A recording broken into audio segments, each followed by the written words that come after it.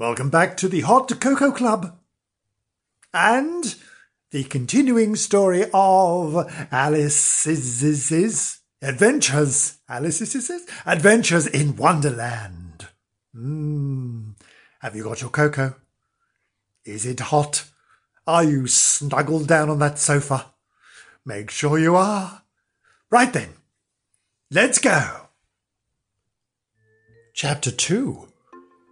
The Pool of Tears. Curiouser and curiouser, cried Alice. She was so much surprised that for the moment she quite forgot how to speak good English. Now I'm opening out like the largest telescope there ever was. Goodbye, feet! For when she looked down at her feet, they seemed to be almost out of sight. They were getting so far off. Oh, my poor little feet! I wonder who will put on your shoes and stockings for you now, my dears. I'm sure I shan't be able. I shall be a great deal too far off to trouble myself about you. You must manage the best way you can. But I must be kind to them, thought Alice. Or perhaps they won't walk the way I want to go. Let me see. I'll give them a new pair of boots every Christmas. And she went on planning to herself how she would manage it. They must go by the carrier, she thought, and how funny it'll seem sending presents to one's own feet. And how odd the directions will look. Alice's right foot, Esquire. Hearthrug, near the fender, with Alice's love. Oh dear, what nonsense I'm talking. Just then, her head struck against the roof of the hall. In fact, she was now more than 9 feet high. And she at once took up the little golden key and hurried off to the garden door. Poor Alice! It was as much as she could do lying down on one side to look through into the garden with one eye. But to get through was more hopeless than ever. She sat down and began to cry again. You should be ashamed of yourself, said Alice. A great girl like you. She might well say this. To go on crying this way. Stop this moment, I tell you. But she went on all the same, shedding gallons of tears until there was a large pool all around her, about 4 inches deep and reaching half down the hall. After a time she heard a little pattering of feet in the distance, and she hastily dried her eyes to see what was coming. It was the White Rabbit returning, splendidly dressed, with a pair of white kid gloves in one hand and a large fan in the other. He came trotting along in a great hurry, muttering to himself as he came, Oh, the Duchess! Oh, the Duchess! Won't she be savage if I've kept her waiting? Alice felt so desperate that she was ready to ask help of anyone. So when the rabbit came near her, she began in a low, timid voice, If you please, sir. The rabbit started violently, dropped the white kid gloves and fan and scurried away into the darkness as hard as he could go. Alice took up the fan and gloves, and as the hall was very hot, she kept fanning herself all the time she went on talking. Dear, dear, how queer everything is today. And yesterday things went on just as usual. I wonder if I've been changed in the night. Let me think. Was I the same when I got up this morning? I almost think I can remember feeling a little different. But if I'm not the same, the next question is, who in the world am I? Ah, that's the great puzzle. And she began thinking over all the children she knew that were of the same age as herself, to see if she could have changed for any of them. I'm sure I'm not Ada, she said, for her hair goes in such long ringlets, and mine doesn't go in ringlets at all. And I'm sure I can't be Mabel, for I know all sorts of things, and she knows such a very little. Besides, she's she and I'm I, and oh dear, how puzzling it all is.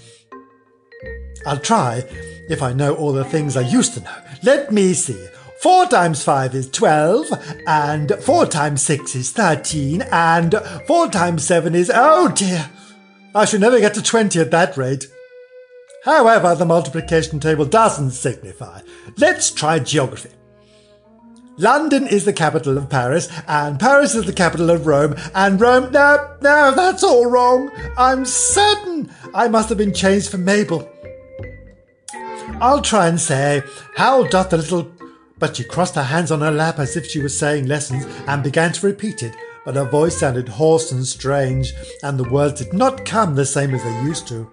How doth the little crocodile improve his shining tail, and pour the waters of the Nile on every golden scale? How cheerfully he seems to grin, how neatly spread his claws, and welcome little fishes in with gently smiling jaws. I'm sure those are not the right words, said poor Alice, and her eyes filled with tears again as she went on. I must be Mabel after all, and I shall have to go and live in that poky little house, and have next to no toys to play with, and oh, ever so many lessons to learn. No, I've made up my mind about it. If I'm Mabel, I'll stay down here. It'll be no use their putting their heads down and saying, come up again, dear. I shall only look up and say, oh my then, tell me that first, and then, if I like being that person, I'll come up. If not, I'll stay down here till I'm somebody else. But oh dear, cried Alice with a sudden burst of tears, I do wish they would put their heads down. I am so very tired of being all alone here. As she said this, she looked down at her hands and was surprised to see that she had put on one of the rabbit's little white kid gloves while she was talking. How can I have done that? She thought.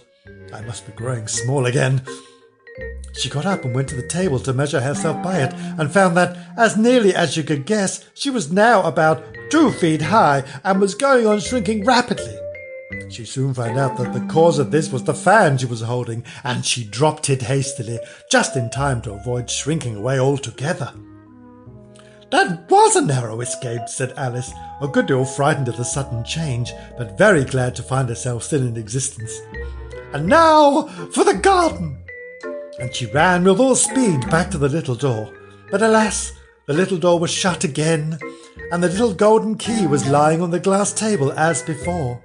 And things are worse than ever, thought the poor child, for I never was so small as this before, never. And I declare it's too bad, that is. As she said these words, her foot slipped, and in another moment, splash! She was up to her chin in salt water. Her first idea was that she had somehow fallen into the sea, but in that case, I can go back by railway, she said to herself. Alice had been to the seaside once in her life, and had come to the general conclusion that wherever you go on the English coast, you find a number of bathing machines in the sea, some children digging in the sand with wooden spades, then a row of lodging houses, and behind them a railway station. However, she soon made out that she was in the pool of tears which she had wept when she was 9 feet high. Oh, I wish I hadn't cried so much, said Alice, as she swam about trying to find her way out. I shall be punished for it now, I suppose, by being drowned in my own tears. That would be a queer thing, to be sure. However, everything is queer today. Just then, she heard something splashing about in the pool a little way off, and she swam nearer to make out what it was. At first, she thought it must be a walrus or hippopotamus, but then she remembered how small she was now, and she soon made out it was only a mouse that had slipped in like herself. Would it be any use now, thought Alice, to speak to this mouse? Everything is so out of the way down here that I should think very likely it can talk. At any rate, there's no harm in trying. So she began, Oh, mouse, do you think the way out of this pool? I'm very tired of swimming about here. Oh, mouse! Alice thought this must be the right way of speaking to a mouse. She'd never done such a thing before, but she remembered having seen in her brother's Latin grammar, a mouse, of a mouse, to a mouse, a mouse, oh mouse. The mouse looked at her rather inquisitively and seemed to her to wink with one of its little eyes, but it said nothing. Perhaps it doesn't understand English, thought English. I dare say it's a French mouse, come over with William the Conqueror. For with all her knowledge of history, Alice had no very clear notion how long ago anything had happened. So she began again, Who machin! Which was the first sentence in our French lesson book. The mouse gave a sudden leap out of the water and seemed to quiver all over with fright. "Oh, I beg your pardon," cried Alice hastily, afraid that she had hurt the poor animal's feelings. "I quite forgot you didn't like cats." "Not like cats!" cried the mouse in a shrill, passionate voice. "Would you like cats if you were me?" "Well, perhaps not," said Alice in a soothing tone. "Don't be angry about it. And yet I wish I could show you our cat Dinah. I think you'd take a fancy to cats if you could only see her. Oh, she is such a dear, quiet thing," Alice went on, half to herself, as she swam lazily about in the pool. "And she sits purring so nicely by the fire, licking her paws and washing her face. And she is such a nice, soft thing to nurse. And she's such a capital one for catching mice." "Oh, I beg your pardon," cried Alice again, for this time the mouse was bristling all over, and she certainly felt that she must be offended. "We won't talk about her any more if you'd rather not." "We indeed," cried the mouse, who was trembling down to the end of his tail. "And if we wouldn't talk on such a subject, our family always hated cats. Nasty, low, vulgar things. Don't let me hear the name again." "I won't indeed," said Alice in a great hurry to change the conversation. Are you fond of dogs?" The mouse did not answer, so Alice went on eagerly. "There is such a nice little dog near our house. I should like to show you. A little bright-eyed terrier, you know, with such long curly brown hair, and it'll fetch things when you throw them, and it'll sit up and beg for its dinner, and all sorts of things. I can't remember half of them, and it belongs to a farmer, you know, and he says it's so useful it's worth £100. He says it kills all the rats, and oh no, oh dear," cried Alice in a sorrowful tone, "I'm afraid I've offended it again." For the mouse was swimming away from her as hard as it could go, and making quite a commotion in the pool as it went. So she called softly after it, "Mouse dear, do come back again, and we won't talk about cats or dogs either if you don't like them." When the mouse heard this, it turned round and swam slowly back to her. Its face was quite pale, with passion, Alice thought, and it said in a low, trembling voice, "Let us get to the shore, and then I'll tell you my history, and you'll understand why it is I hate cats and dogs." It was high time to go, for the pool was getting quite crowded with the birds and animals that had fallen into it.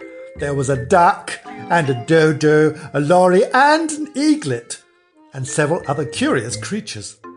Alice led the way, and the whole party swam to the shore. That was the end of Chapter 2 of Alice's Adventures in Wonderland.